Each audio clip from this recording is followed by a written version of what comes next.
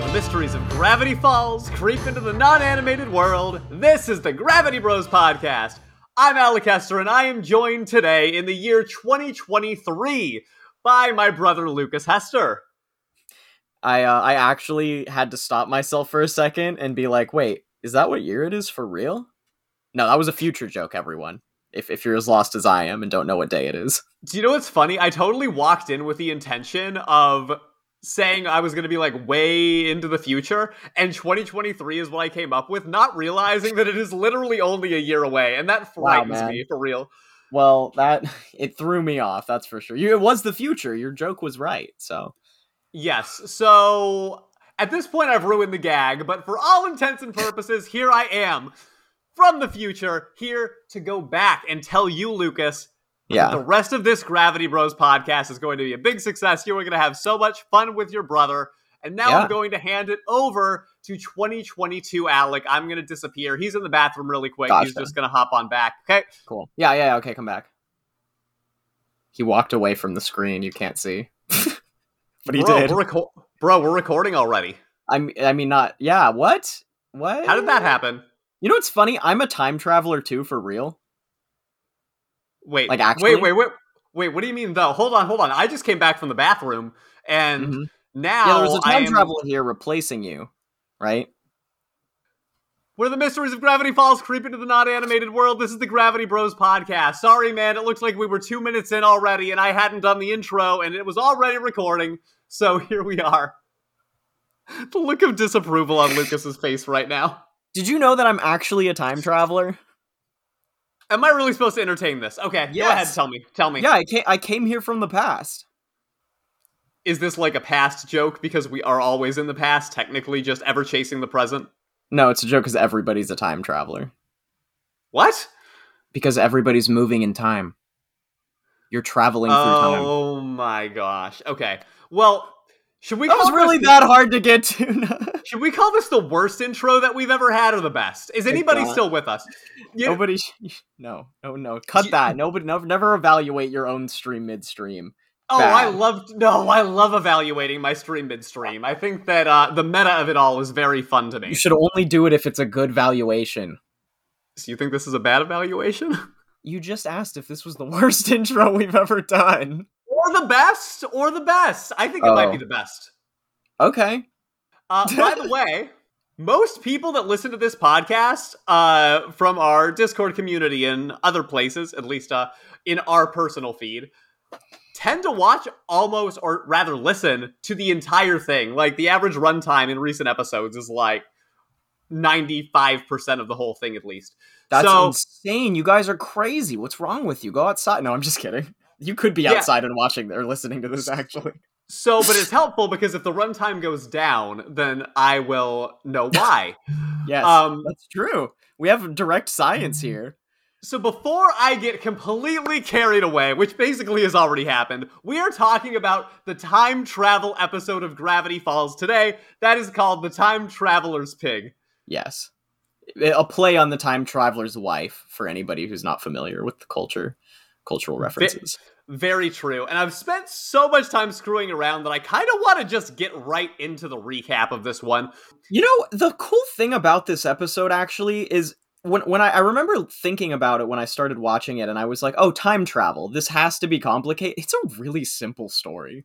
Like, as soon as the time traveling actually gets introduced is when it gets less complicated. You know what I mean? That's interesting. Because the mechanism of which they decide to use the time travel in the story is relatively simple. Yeah. Okay, so check this out, right? So we get our cold open. One thing I love about this episode is Grunkle Stan, and I'll get more into that, but pretty much he's starting this fair. He's created this fair, which he calls the cheapest fair that money can rent. I've spared every expense. So funny, dude. So funny.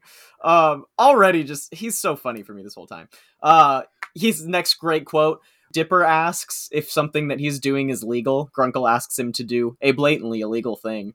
And Dipper says, maybe we shouldn't do that. And Grunkle says, when there's no cops around, anything is legal. and I love that. Anywho, they set up this fair. For those who know the story, we're going to get introduced to a important character, which would be the pet of Mabel. We have the plot line with Dipper trying to date Wendy again, and that's pretty much this whole episode, honestly. Yeah, it's interesting, I guess, but you're saying that the beginning is complicated, or are you just saying that the ending is simple? That's why I'm saying that's pretty much this whole episode, because if you notice, I actually didn't say anything about time travel when I gave that summary. True. And the reason I say that is because it's kind of a small part of the episode, or at least, even though it might take up time, it doesn't actually have so much of an impact except for one important scene that we'll get into, and I know you know what I'm talking about. But this focuses so much more on Dipper's kind of like planning to try to get Wendy to date him that it doesn't actually feel like the time. I feel like for a time travel story, I don't feel like it's very metaphysical, and I don't think about it as a very sci-fi episode. And let me ask, do you like that? I do, because it plays with expectations, and I think that a lot of people can really, I think a lot of stories get really lost in the weeds when it comes to time travel, because, like, honestly, time travel really doesn't make sense, especially when it's done through writers and not physicists. So, like, you know, usually time travel, if you poke at it for 10 seconds, you find a million issues with anything, right? And not that you maybe couldn't do this with this, but it's kind of different. You suspend your disbelief. But my point is, they don't actually focus on how time travel works all that often, and they even kind of make fun of it at certain points, and focus more on the story and the character. And I like that a lot, actually, because I feel like time travel can be so messy, and they didn't do it in a messy way. Do you feel me? I absolutely feel you. So something that works in their favor, I think, is that some of the stories that will try really, really hard to make their time travel mechanism feel as free of loopholes as possible, we'll say, I actually think end up getting in their own way a little bit and taking it too seriously. Yes, and you're describing exactly what I'm talking about very well. So when you get a cartoon that they already have freedom of just being a cartoon, and they can kind of do whatever they want, because that's the beauty of animation, right? You can make all kinds of things happen just with a little bit of art that is not going to be as possible without millions of dollars of science fiction effects in a live action show or movie. So with that in their favor already, I also do like that they went a simpler route with this. And I think, in my opinion, we are now 3 for 3 on Dipper and Wendy episodes, which you have still said you tend to hate. Nope. Don't. No, let me backtrack here, because I talked about one specific thing about the episode that I'm praising, but the only thing that I've underlined in all of my notes was, this is peak Dipper cringe. But peak Dipper cringe. So keep in mind that my thesis with this argument from the beginning is that Dipper and Wendy episodes, despite the cringe, foster stories that end up making for very good episodes. And I believe that this episode is further evidence toward my point. See, the thing is, I think the episodes are good despite that. I don't think it's because of it. Well, that's interesting, because I believe that the Wendy Dipper thing really is the crux of the entire time travel reasoning, so it's hard for me to get around that being a critical element of how we get where we get. And yet, everything I like about it has nothing to do with Dipper and Wendy's part.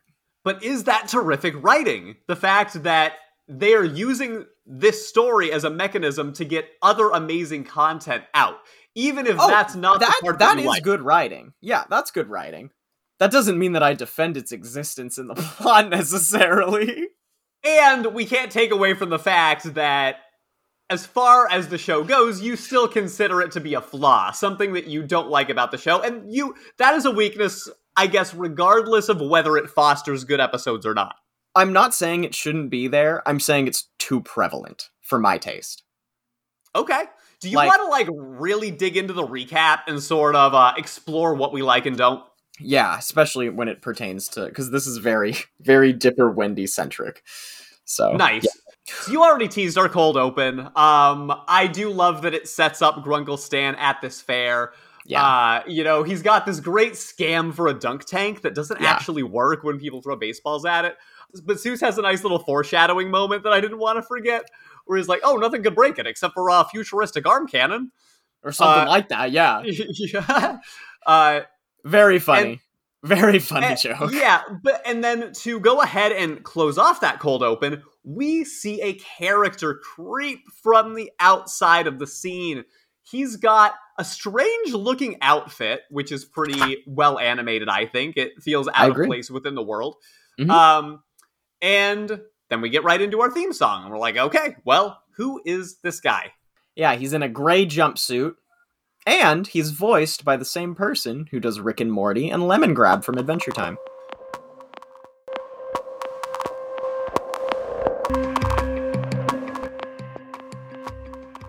So, we're at the fair. There's mystery-shaped pretzels. Those are cool. Apparently, those are cool. Yeah, they are.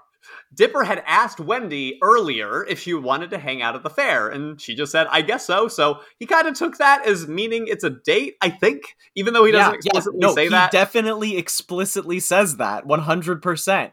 Because Mabel goes, oh, it's like you're on a date. And he goes, no, it's not like a date. Okay, yeah, it is kind of like that.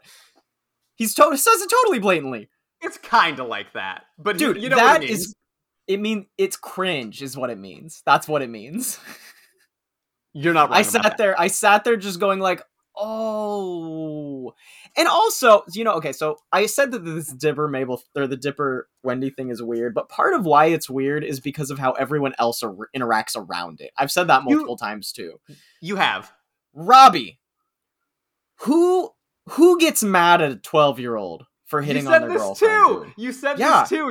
You're so. It's not a thing, dude. Nobody's. I mean, like, sure, some people probably are that insecure, but like, that takes me out of it. That actually takes me out of watching the show. I lose the flow because I'm like, this is ridiculous. This is just silly. No, it does not take me out of it because that is what Robbie would do. That is Robbie's character, dude. We don't need all of our cartoon. We don't need all of our cartoon characters to be like real people from the real life. That's why it's a cartoon. No, but they still need to be realistic enough that because you're right, but in a world where other characters are relatable and realistic, you stick out if you're not. So like Mabel and Dipper are extremely humanized. We get extremely humanizing depictions of most characters in this series. So to have Robbie act like, I mean, I get it. It's a dramatized teen. I get it. I get the trope. Okay. But like, I don't like that it just feeds into this plot because it's the least interesting thing about the show to me. I want to know literally about everything else except for this. 3 episodes ago, we got a character called the Manitar. And you're saying that it's distracting from the relatability of real characters? Like, I can't get on board with that completely. Is a Manitar a regular character? Well, they treat him like one. He's in one episode! Okay, but he's a humanized character, which is clearly a caricature, which is what Robbie is. Dude, a caricature is the opposite of humanizing your character. That's stereotyping. That is the literal opposite thing. All right, that's fair, but what I'm basically trying to say is that he's an exaggerated version. I probably used the wrong verbiage. But I also see Robbie as being an exaggerated version of a teenager, like the Manitar was an exaggerated version of masculinity. They exaggerate these things because it brings out humor. It does, but for this it doesn't, because it's not funny. It's cringe. It doesn't add, it subtracts. It's not that like the sarcastic teen humor can't be funny. It's not that I hate Robbie's character all the time when he's like that, but when it's with Dipper, it doesn't make sense to me. You just can't put yourself in the frame of mind to be able to see it. And I will give you credit here, even though I disagree with you. I guess if you are being taken out of it, that's in a way a valid critique no matter what, just because nothing can take away from your experience of having been taken out of it as a result of this. But I still, I did not have the same experience. Well, yeah, that's fair, sir. I'm probably making page-turning sounds because I've dropped my book. So many page-turning sounds. Sorry, man. I found it. This is the problem with not doing notes digitally. I'm old-fashioned. I like books. I like the feeling of the page, and now y'all are gonna hear it. Stop! Sorry. You're just trying to make my podcast editing job so difficult. Yeah, you're gonna have a tough one this time. I spent a lot of time editing, so I want to share the wealth. It's already a tough one. We've broken format so much. We're just arguing about different parts of the show. Dude, honestly, I like it a little bit. I do too. So I'm going to use this distraction called Waddles the Pig in a similar way that Mabel was distracted by a stand called Win a Pig in the episode, right? Okay, I just want to say that was a seamless transition, and if y'all don't think that you should be following us, that's a reason enough, in my opinion. That was great. Good job. All right, please continue. Mabel stopped listening to everything that Dipper was saying because she saw this opportunity to win a pig at the fair. And in a very quick and seamless, hilarious way, she just walks up to it, says, "Sir, I must have the pig." He goes, "Oh, old 15-pounder? You have to guess the weight." And she's like, 15 pounds. "Whoa, are you some kind of witch?" Which becomes a funnier joke soon, even. Definitely. But I like the small town vibe of this. Like, this fair gives the town a lot of character. And these little side characters, and that's what I mean.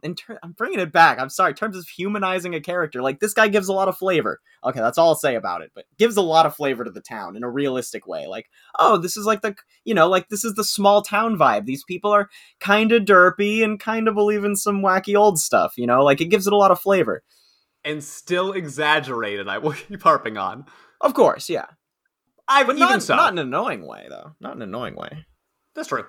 So, that's it. All of a sudden, Mabel has Waddles. Yep. It does not take much extra plot. It's just like, wow, Mabel's got this pig. Game over. And on the other game, Dipper is trying to win Wendy a stuffed animal, which is described as maybe being a duck or a panda. And he says, great line here, that the trick is to knock out the carny and just steal the prize, like Grunkle Stan says. Actually, that would have probably been a better option, all things considered. Especially considering how it goes. Yeah, because he basically knocks out Wendy. Not exactly, but throws the ball, it hits her in the eye, and she is not having a good time. I'm a little out of order, but there's another reason why I actually don't like this episode that we'll get into soon. Oh my goodness. Philosophically, actually. I have a very big philosophical issue with this show, or with this episode. You and your philosophy. I'm just laughing and having a fun time at the fair. I can't have fun. I've ruined that part of me already. If you and I go to the fair, we'll have fun. Yeah, that's true. We will. That's true. Cool. So Dipper runs to go grab ice. He comes back, but the crux of your frustration, Robbie, is helping Wendy with a snow cone. And in this very quick moment, he just asks if she'd go out with him. And she says, yeah, I guess so. The same way that she said yes to Dipper's maybe date, to be fair. So that is a great note, actually. I did not notice that. That is such a good point. That's intentional. That shows that in Wendy's mind, Robbie's date and Dipper's date are equal in her mind. You actually just made that make sense. And that makes me really mad at Wendy also, because that means she's leading on two people. I know that that's her character. Okay, I can chalk that up because they established that that's her very well. Okay? But it's still, like, I still wish... It's annoying because people do that for real, and I wish people wouldn't do that. And I don't know if there's ever any, full circle where they do say people shouldn't do this. It's funny that you say it takes you out of it, but you also seem like... I got sucked in that moment. Okay, you got me there. Touche. I ain't saying about that. Touche. Excuse me. That's all right. So, Dipper arrives to this scene in disbelief while Mabel interrupts him to show him her new pig. And she actually is pretty sympathetic when she realizes that Wendy is now going out with Robbie. She's like, ooh, sorry about that, bro. That kind of sucks. But not before we learn the name of the pig, which is Waddles. I already spoiled it probably multiple times, but she names Waddles officially right there. Because he waddles, which is just her, shaking him. That's a choice. So we get introduced to our time traveler. I want to get to that because that's very kind of important, I guess. Oh, yeah. His name is Blendon Blandon. Blendon Blandon. That is correct. I wrote it down because it would be hard for me. And Dipper sees him after the fair is over, and he says, pretty much blames him for the issue at first with Wendy, because he, like, bumped into Dipper when he threw the ball. I actually don't remember what happened. Dude, okay, no, I'm glad you said that, because I thought I missed something, but I also didn't see him do anything that affected the scene. But I might have been taking notes at that exact moment, and I even thought about going back. But if both of us missed it, it must have been very quick, whatever it was. I remember it happening. I just don't remember specifically what it was. But yeah, he, like, crossed Dipper's path or something. I don't remember exactly what it was. It doesn't actually really make that big of a difference. But the point is, Dipper recognizes him and says, "Hey, man, you're the guy who messed up my day today." And he's kind of a nervous character. Like, his personality is very nervous. Dipper says, "ruined my life." Let's not, like, undersell the hyperbole. Did he? I thought he said ruined my day. I am pretty sure he said life. That's pretty funny. 12-year-olds. But anyway, so this time guy that we find out he's a time traveler. He says it pretty soon. He's got, like, a time watch. And he even says at one point, "Shut your time mouth!" Which is I think that's funny. It's a very, like, Rick and Morty kind of joke, you know? But, like, and if you didn't know, the writer of Rick and Morty and the writer of Gravity Falls went to school together, and they, like, reference each other's shows. So there's actually Rick and Morty references in Gravity Falls, and vice versa. I did not know that. Okay, yeah. News to me. Wow, I thought you did know that. That's so funny. Nope. Anywho, so Blendin Blandin is like, "I'm a time traveler," and Dipper, without hesitation, is like, "Can I use your time travel device?" Now, I will say this is one of the issues I have, is like, and I could be convinced out of this, but is this out of character for Dipper? Like, I feel like when it comes to metaphysical stuff, he usually takes it pretty seriously. And for him to be down, he even acknowledges that he's gonna mess with the timeline and we don't want to go too far back so that we don't cause any bad ripples. So he clearly has stated that he has an awareness of just how dangerous this could be, but totally does it literally just to clear a good date day with somebody. I would push back against that. I do not think it's out of character. And the reason is, I think that Dipper is extremely logical, except for one consistent thing in the series. He is obsessed with Wendy. And I hate to say it, man, but it's not that unrealistic. When you're a kid like that and you have a crush on somebody, there's pretty much nothing else that you care more about. So Dipper would literally destroy the universe with time travel shenanigans to make it happen. I don't think that he comprehends the gravity of it, if you will. Gravity Bros. We plugged it. Okay, sorry. I think that's fair. That's why I wasn't as hardlined saying that, because I wasn't quite sure.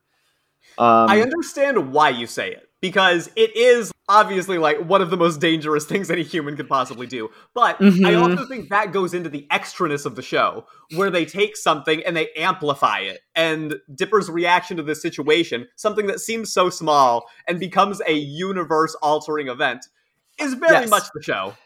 So, with this note, this is where I think the plot becomes very simple, and I can summarize a big chunk of it very quickly. Dipper starts going back in time to try to make the date work, and it just doesn't work a bunch of times. And hijinks ensue in between that, but that's essentially what just ends up happening, is he just goes back in time over and over and over again, different tactics, nothing works. This is something that I don't like philosophically, because it implies determinism. It implies fate, and that no matter what you do, some things are written. And I just kind of disagree. Metaphysically. Do you know what's wild? Even what I say is not going to change your point. But I had a problem with this as well in the beginning. And then I realized something that sort of changed my mind. In fact, no, the problem that I had really was that. And you're not going to get around it. It's determinism. That's fine. Well, no, fine, it's not. Depending on. It sucks. Sorry, it's not fine. All right, fine. Fine is one of my default words. I'm sorry. Yeah. So, I know that I'm skipping way ahead here, but at this point, you covered the montage. We can go into some details from it later with some fun moments, but what was the one thing that stopped the determinism from taking place? The one thing that stopped the determinism from taking place, and this is why I question Dipper so hard in this one, is because of Waddles. The one thing that changes is if Mabel doesn't become one with Waddles that day. That is not exactly how I interpreted it. While that is true, what actually changes is when Dipper has the assistance of Mabel, he's able to accomplish something that he otherwise would not have. So despite the determinism theme, what we're actually getting is a subtle reference to sibling relationship and dependence on each other. And the idea that sometimes there's some give and take in sibling relationships, and you may sacrifice something for your sibling when otherwise you would have been able to get something better out of it on your own end. See, I see what you mean as the fan taking that, but it feels more like you're covering for the writer than that was the writer's intent. Do you know what I mean? For this particular case, I feel like, I don't know. The reason I say that is because it's pretty flippin' convoluted how many things fail for Dipper. And at least it's not a matter of Dipper, because Dipper couldn't have found anyone to help him.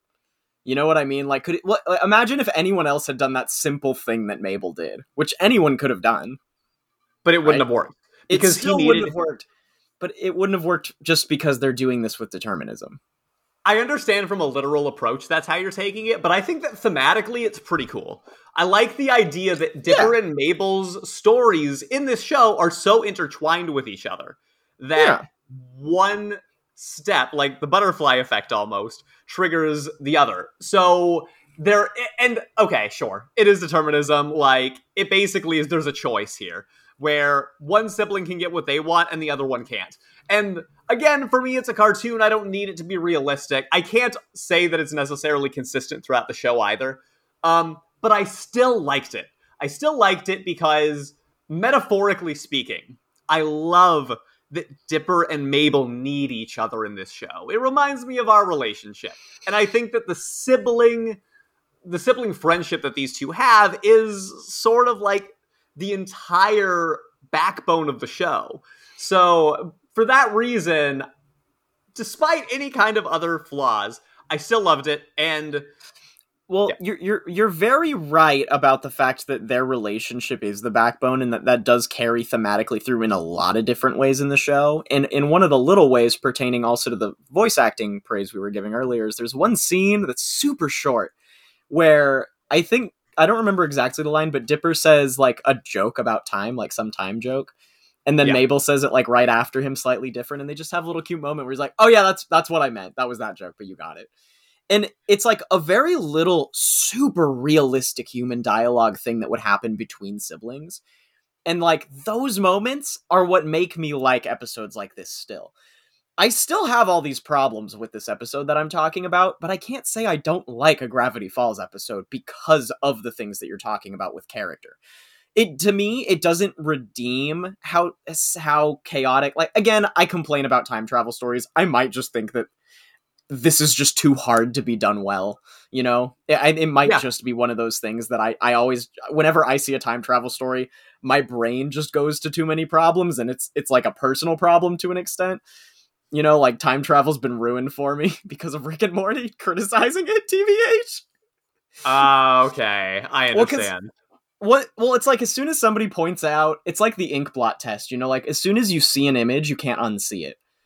Yeah. So as soon as they pointed out the trope that I didn't like, I was like, okay, yeah, no, this time travel never makes sense, and it's ruined now. So let me ask, because in the beginning you said that you liked the simplicity. Did you talk yourself out of it once you thought of the determinism part? And it didn't occur to you until we talked about it? No, because that is still why I like the episode. It is because of the simplicity of the characters and the dynamic, because that is what it brings it home with. You know, Grunkle Stan, even though he's not really in this episode as much, is one of my favorite parts of the episode because he's so funny. The dunk tank setup is hilarious. Like, there's still a million great things about this show, or about this episode, obviously about the show in general, but, you know what, I just think that this happens to have a lot of things that a lot of the only things that I don't like about the show all happen to be lumped into this.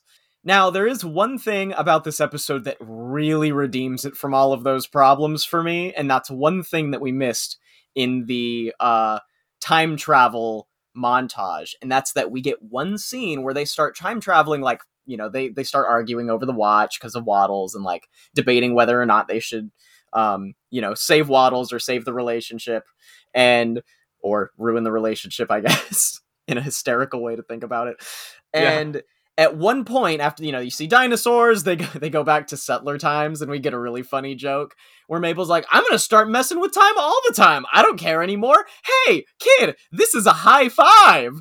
This is like a phone, and like starts showing him technology and stuff, which is, I thought that was pretty funny. And then like makes even a joke like, oh, hey, women get the right to vote soon. Look forward to that. I'm like, great jokes. Loving this.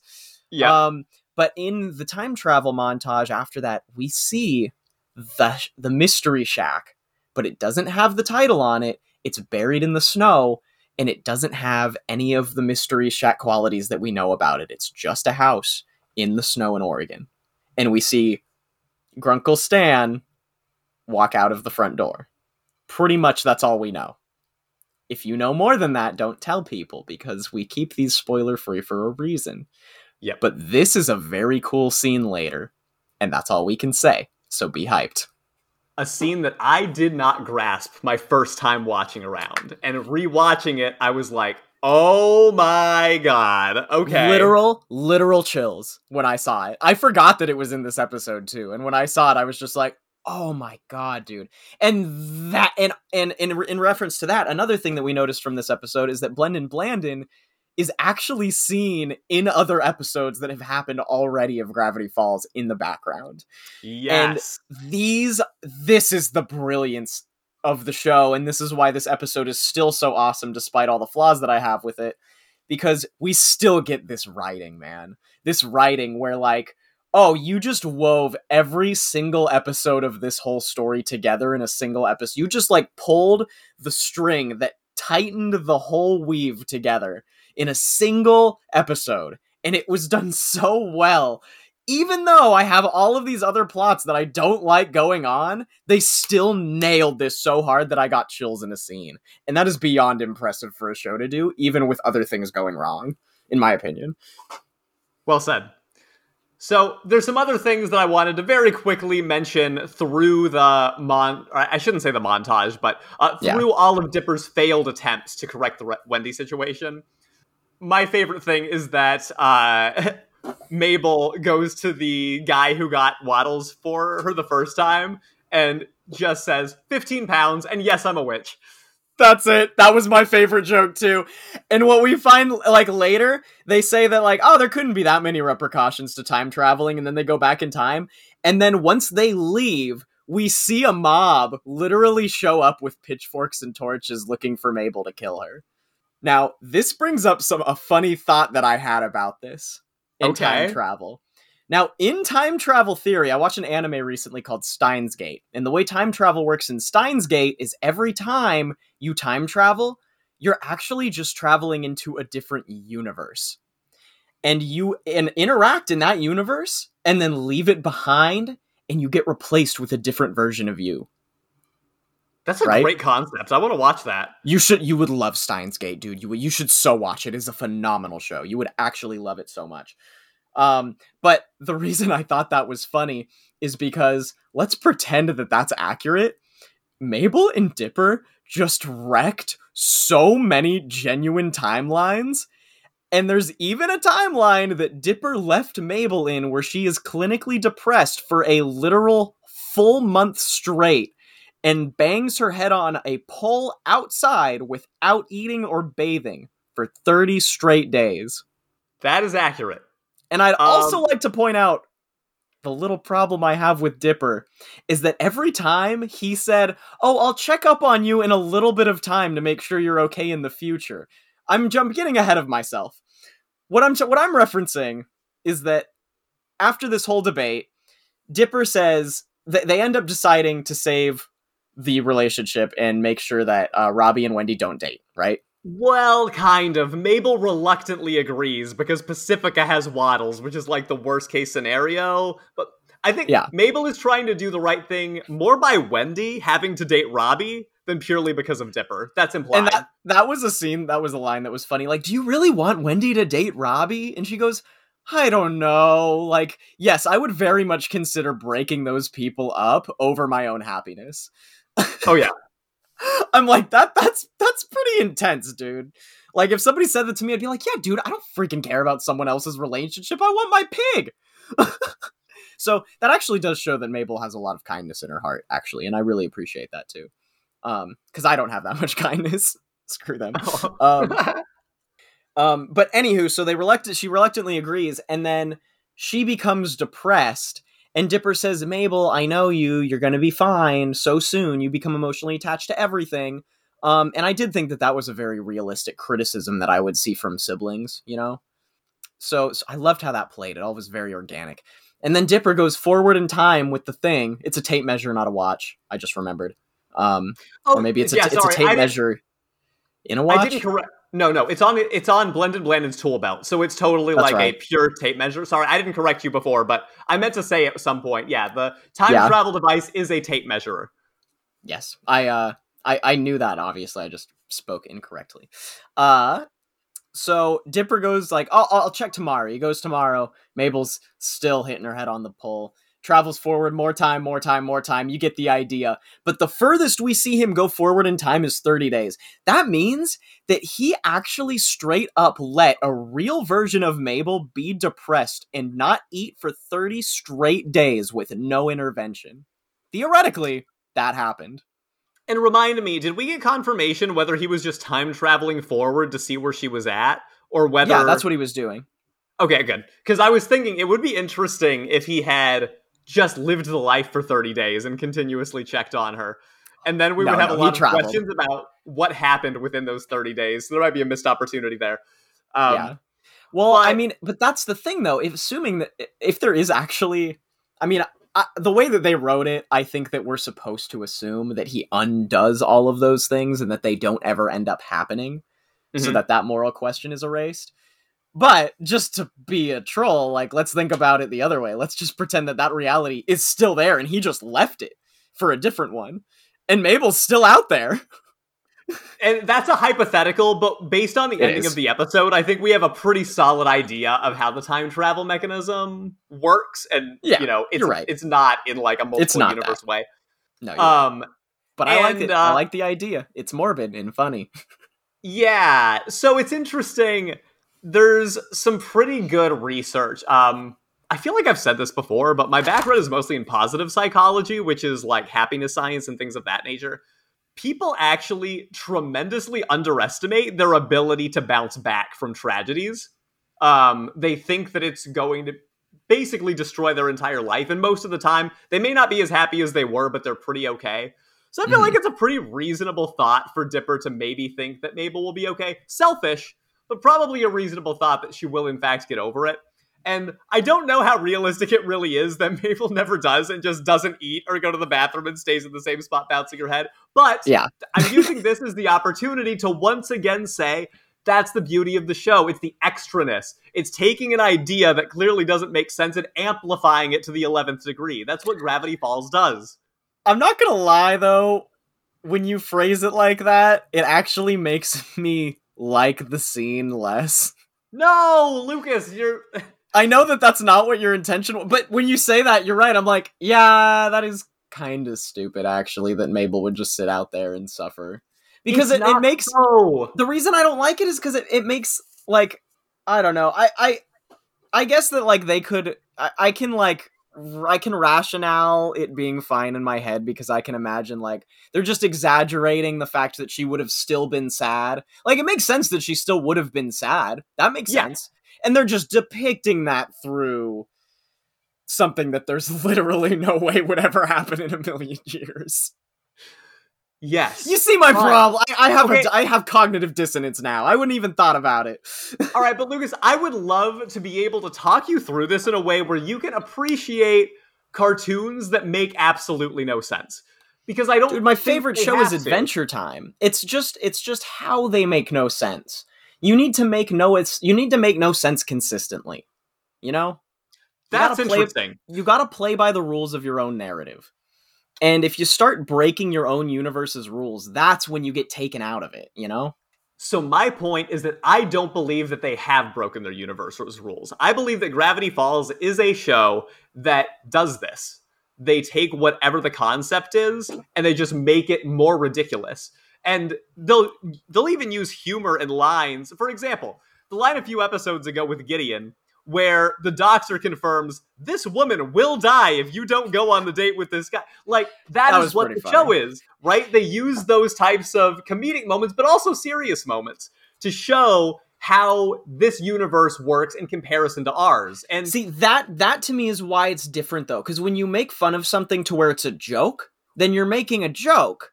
But when you're exaggerating something to the point of like Mabel's emotional distress or Robbie's emotional distress, but it's not a joke, you're playing it like a real human character trait, that's when I get lost.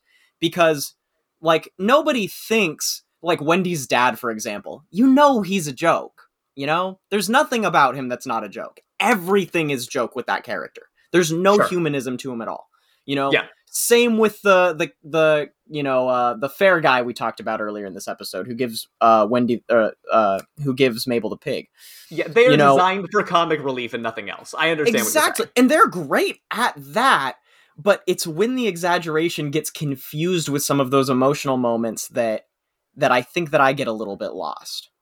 That's interesting. I can understand that because usually emotionally it's so realistic. Otherwise. That's why it throws me off, is because we have so many real human emotions with all these characters. So then when I see Mabel do something like this, I'm like, what? You're not like that. You wouldn't do that. You know, like you're smarter than that. But they've also got a story to tell, and you didn't recognize the Mabel discrepancy until I mentioned something, so it didn't take you out of it. No, that's true. That's true. I mean, but that's on the point of it being consistent within world, is that it's just inconsistent enough that it still takes me out of it.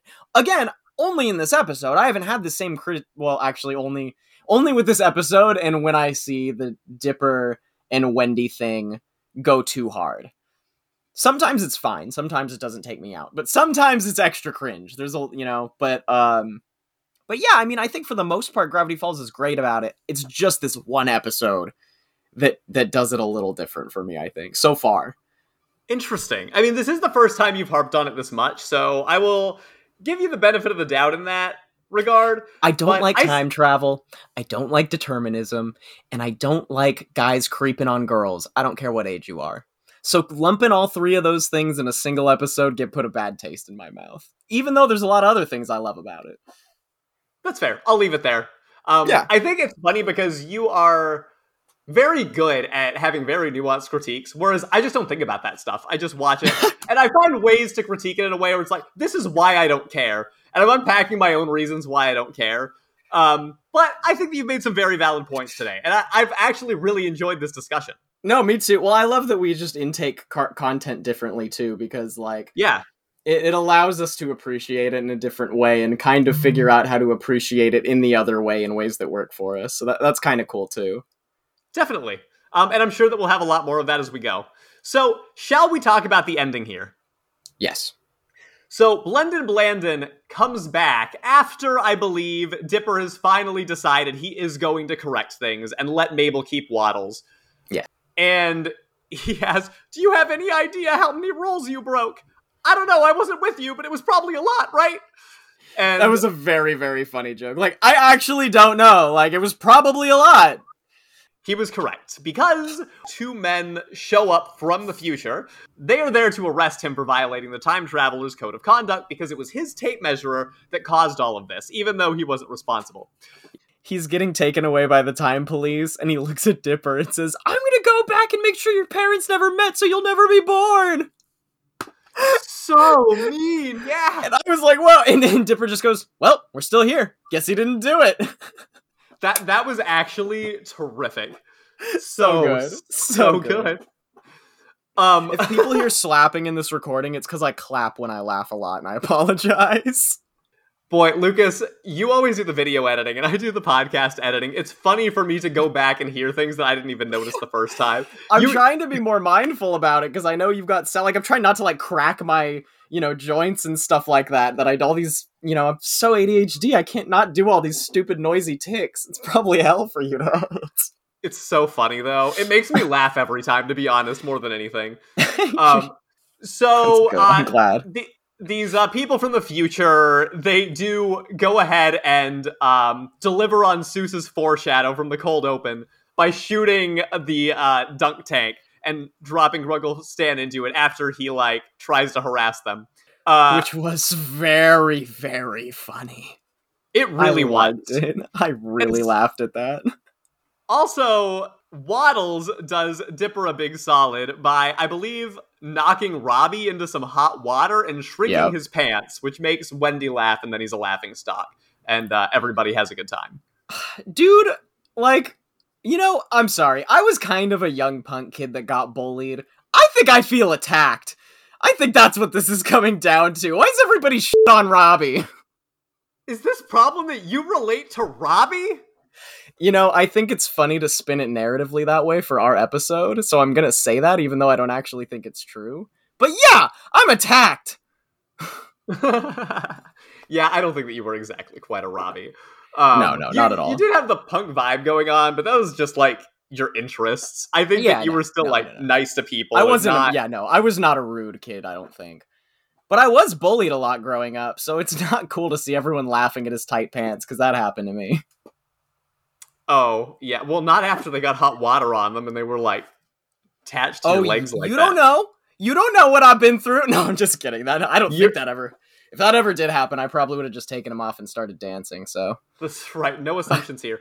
So, we do get a great after-credit scene where Blendin Blandin has to go correct all of the things that Dipper and Mabel did, and that's, like Lucas mentioned, where we get him showing up in episodes that have already happened. And I've alluded to in the past that characters have showed up, maybe, and I didn't say who it was. It was Blendin Blandin. He was there in the background, and if you go back, you can see him in these scenes, which I think is really, really cool. So awesome.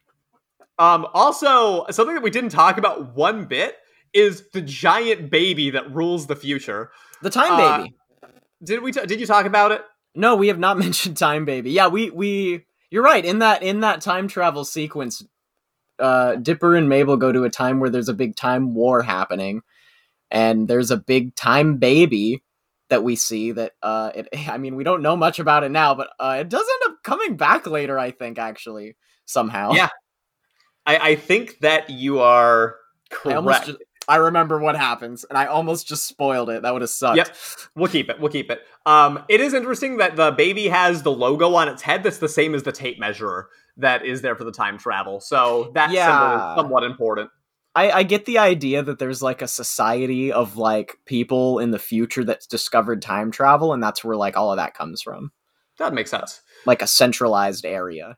Which is kind of silly also, because, like, if time travel was real, wouldn't a bunch of societies be able to do it? Anyway, that's beside the point. Again, I have problems with time travel. Let's get past me.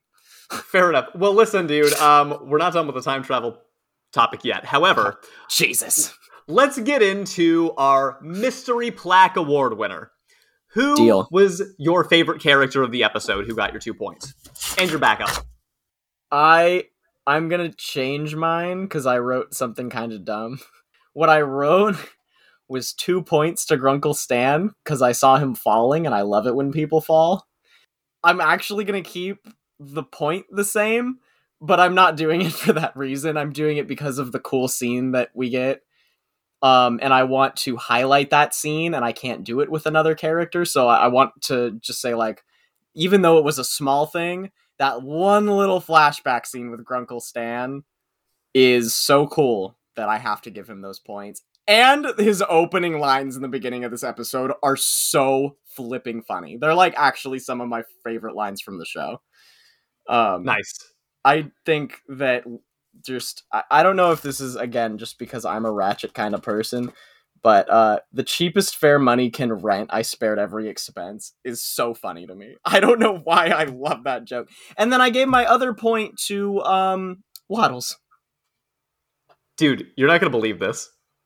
You did the same thing? 2 episodes in a row, we have the same mystery plaque points. Yep. I cannot believe you did that I can't believe you gave 2 to Grunkle! I didn't think you'd do that! He made me laugh. Like, the whole episode, he was funny. We glossed over a lot of it, to be honest, but the dunk tank thing was a reoccurring joke throughout the episode. It was so funny! From the moment the episode started, I got most of my laughs through that. Same. And I think, once again, this was an episode where maybe some character flaws were exposed or characters didn't stand out for me. You probably don't remember this, but I now remember the reason we almost called this the Waddles Award in the first place, which is that Mabel won Waddles. So the idea was that, a character is winning an award. Yeah. And I wanted to be self-referential mostly and pick 1 point for Waddles because we almost named the award after Waddles in the first place. That's kind of why I did it too. I'm not going to say that wasn't a factor. That's incredible. So we do have some insights from Journal 3, but there's not really a whole lot to learn.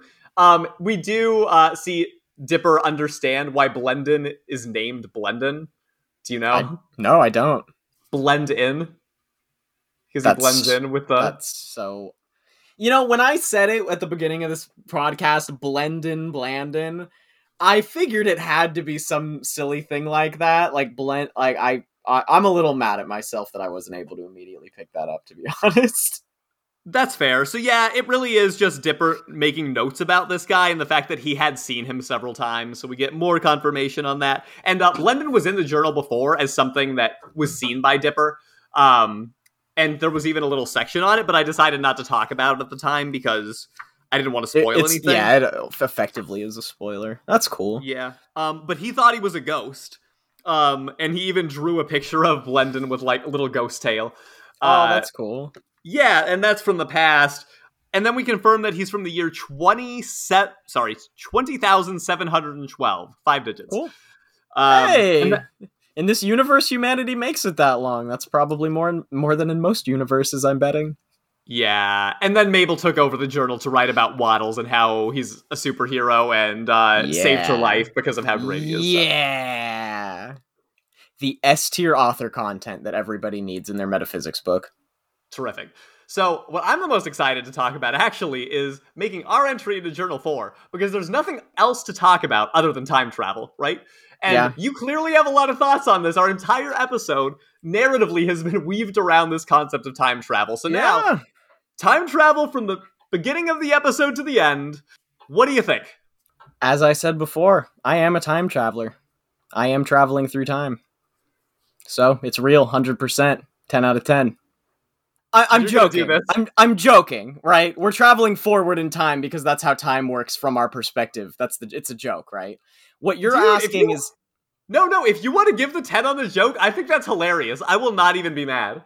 Well, I mean, I kind of do, but I also have genuine thoughts about time travel and want to so I'm going to do that too. Because the thing is, my friends Cameron and Thomas are both math majors, and we're like very into physics and kind of explain to me how time travel doesn't work based on relativity and the speed of light and stuff like that. And in all honesty, I am not going to pretend like I have a physics degree and could explain it with any amount of credibility, but the way that I understand it, moving backwards in time shouldn't be possible, and moving forward in time should be possible. So in regards to that, like, you should be able to move fast. Again, this is all based on theory. Theoretically, you could be able to move forward in time and slow your own aging process to where, in a way, it seems like you're jumping time, even though technically you're still physically traveling, but doing so in reverse shouldn't work. So in that regard, I think that when I say, like, I'm making the joke that we could travel forward in time, I think that there actually are ways that we could take that to a more science fiction route. But from the science that we know, or the science that I know, I should say, I don't think that back in time is possible. So I'll say 10 out of 10 for time travel, 0 out of 10 for moving back in time. Well, I'll say 1 out of 10 because I'm not smart enough to actually, like, rule anything out. But, and then I'll say 6 out of 10 for time travel in general, moving forward and back. Okay, I'm going to go ahead and use that as your score for the purposes of the spreadsheet. Okay. So it's interesting. Time travel is something that I think is very far-fetched, but there's a lot of things in science that I never imagined would be possible, and I have heard maybe not from the physics side, but I had an astronomy professor when I was in college, and he was a little bit zoinked out sometimes, I'm not gonna lie.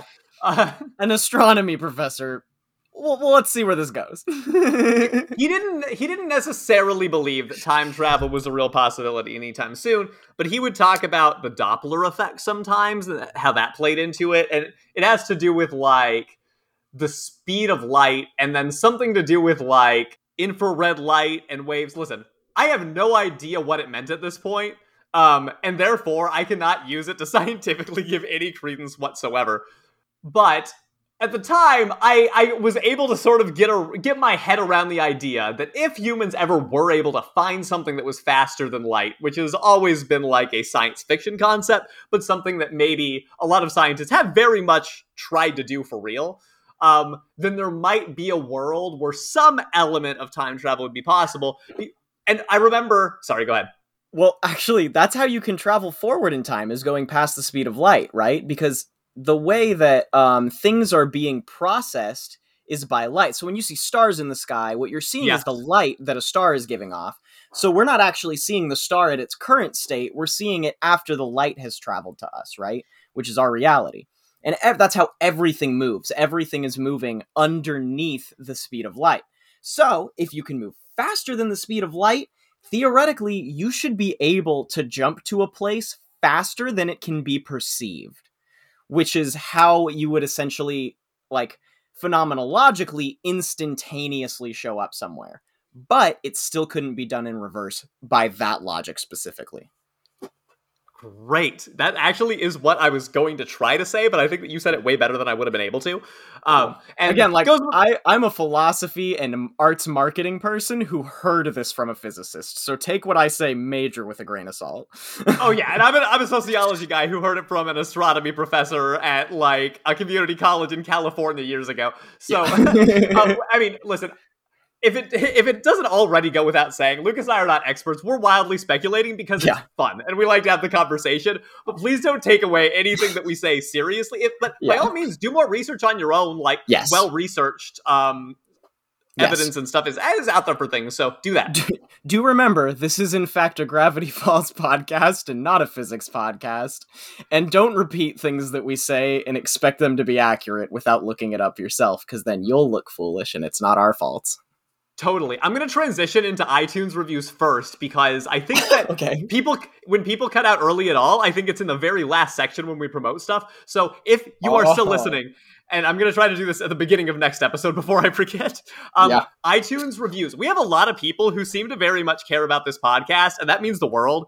If you have the time to just go on and write us a 5-star iTunes review, that's the kind of thing that helps the algorithm so that other people will find the show faster. Because right now, when people search Gravity Falls, we don't show up on the list yet. But we could if we have more reviews behind us. So if you all would be willing to help us out with that, that would seriously mean the world. And as I've said before, I will read your review on this podcast. For the amount of people that listen, I'm a little surprised that we don't have any actual reviews to show for it. Because you guys are out there, like, and we appreciate you very, very much. Make no mistake, regardless of whether you leave a review, the fact that anybody cares to listen to what we do is incredible. And we've been overwhelmed by it, especially over the last week or two, just talking to the future and different things.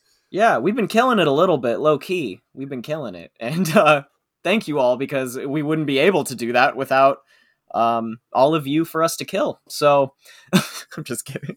What? We're killing it. We wouldn't be able to. It's just a joke. You can't stop paying attention to what I say. Ever. I listened throw to you what on. you I'm said. just kidding. I just didn't make the connection between the original statement of the joke. Now I get it. Sometimes I think a joke can still be good if you have to explain it. I know, because I have to explain quite a few. That might not still, that's okay. That we're not going to think too hard about it. This podcast is brought to you by the Brazilian Dragon Podcast Network, with lots of other rewatches and shows and movies. Check them out over there. We're on Hester Brothers Cartoon Theater on YouTube. We love it. Videos are great too. And check out our Discord if you want to talk about this show and everything else about cartoons. Cartoon fans, go there. Thanks to our artist Tessa Scarborough for this incredible illustration, which we love very much, to represent our show. And the voice of the mysterious woman, Anna LaFleur? What? We'll see you all next week. Happy sleuthing. Enjoy your time travel, friends. You only got so much of it. It's a morbid way for me to end.